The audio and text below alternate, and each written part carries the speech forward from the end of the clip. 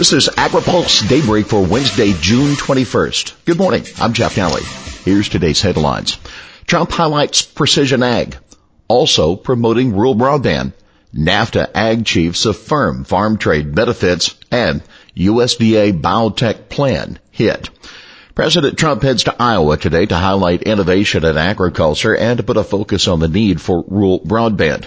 As AgriPulse reported, the president will be getting a look at the precision agriculture program at Kirkwood Community College in Cedar Rapids, where students learn to maintain geospatial technologies and train farmers on its use. Trump will be accompanied by Agriculture Secretary Sonny Perdue and Commerce Secretary Wilbur Ross. So there also will be some focus during the visit on the president's trade agenda and the state of the U.S. farm economy.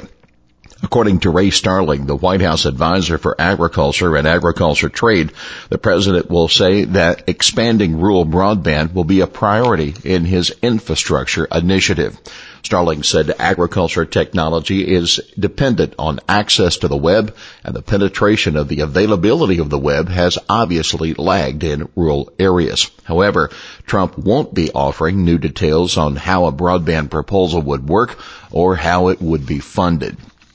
Trump to check out Combine Simulator. A recent graduate of the community college will be showing the president a Combine simulator that is used to teach the students. The student, Rita Ermy, became interested in getting her agriculture technology degree after taking a class on combine operations that made use of the simulator. Senator Chuck Grassley, Republican of Iowa, told reporters yesterday that Trump, quote, should be commended for highlighting this technology, which has done so much to benefit mankind by enabling more efficient food production. USTR and senators to talk Trump trade agenda. U.S. Trade Representative Bob Lighthizer will be on Capitol Hill today for the first of two hearings on President Trump's trade agenda. Today, he'll be testifying before the Senate Finance Committee, and tomorrow he'll appear before the House Ways and Means Committee. Much of the discussion is likely to focus on the upcoming renegotiation of the North American Free Trade Agreement. NAFTA ag leaders affirm trade ties. The top U.S., Canadian, and Mexican agriculture officials have all expressed a determination to keep the trade ties between the three countries strong during the NAFTA talks. USDA Chief Sonny Perdue, Canadian Agriculture Minister Lawrence McCauley, and Mexican Agriculture Secretary Jose Calzada wrapped up 2 days of meetings and social gatherings at Savannah, Georgia yesterday. All of them stressed that talks were more about building trust and developing personal relationships than hashing out differences between the three countries. The three officials in a joint statement said, quote, our three countries remain committed to continued collaboration to ensure a safe and reliable regional supply chain that makes the North American agriculture sector more competitive. At a joint press conference, Calzada emphasized the need for the three leaders to, quote, put politics aside and build trust. U.S. and Mexican relations became strained early in the first weeks of the Trump administration. Mexican President Enrique Peña Nieto canceled a visit to the White House in January to discuss NAFTA after Trump signed executive orders to start construction on a border wall, to build detention facilities for illegal immigrants, and to hire thousands of new border guards. Perdue said, we've come together to acknowledge that by and large, NAFTA has been a favorable agreement for agriculture in all three countries. Industry groups pan USDA biotech overhaul.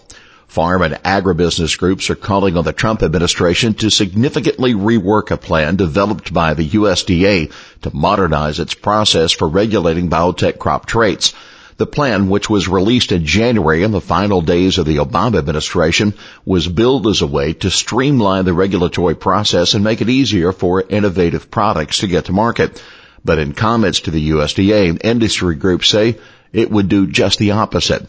One of their biggest complaints centers on a proposal to begin regulating biotechnology under a section of the Plant Protection Act that requires the USDA to protect agriculture and the environment against noxious weeds. Groups on both sides of the issue say that would significantly expand the review process.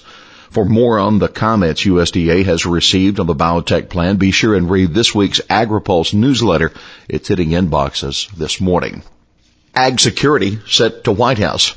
The House has given final congressional approval to legislation intended to ensure that the Department of Homeland Security includes food and agriculture in its domestic preparedness initiative.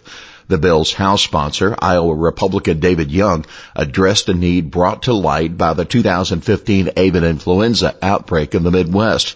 The Securing Our Agriculture and Food Act will, quote, enhance our national security and food safety for our children and families in Iowa and across the nation.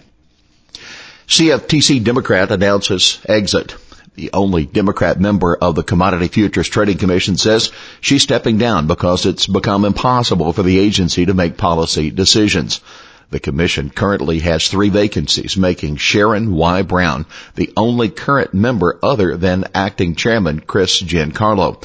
Brown said yesterday, "My hope is thus that by leaving early, I can inspire the key decision makers to confirm 4 nominees as soon as possible."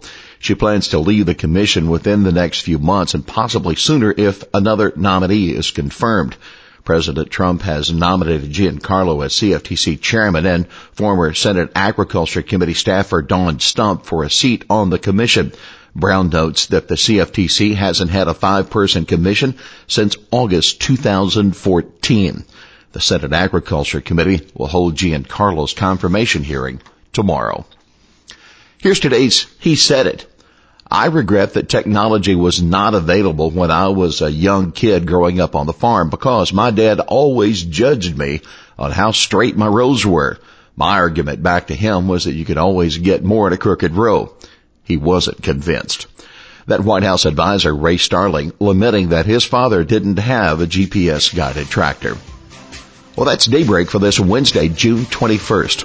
AgriPulse Daybreak is brought to you by McLeod, Watkinson & Miller, America's most experienced law firm in agricultural and derivatives law, and by the United Soybean Board. For the latest news out of Washington, D.C., visit agripulse.com. For AgriPulse Daybreak, I'm Jeff Nally.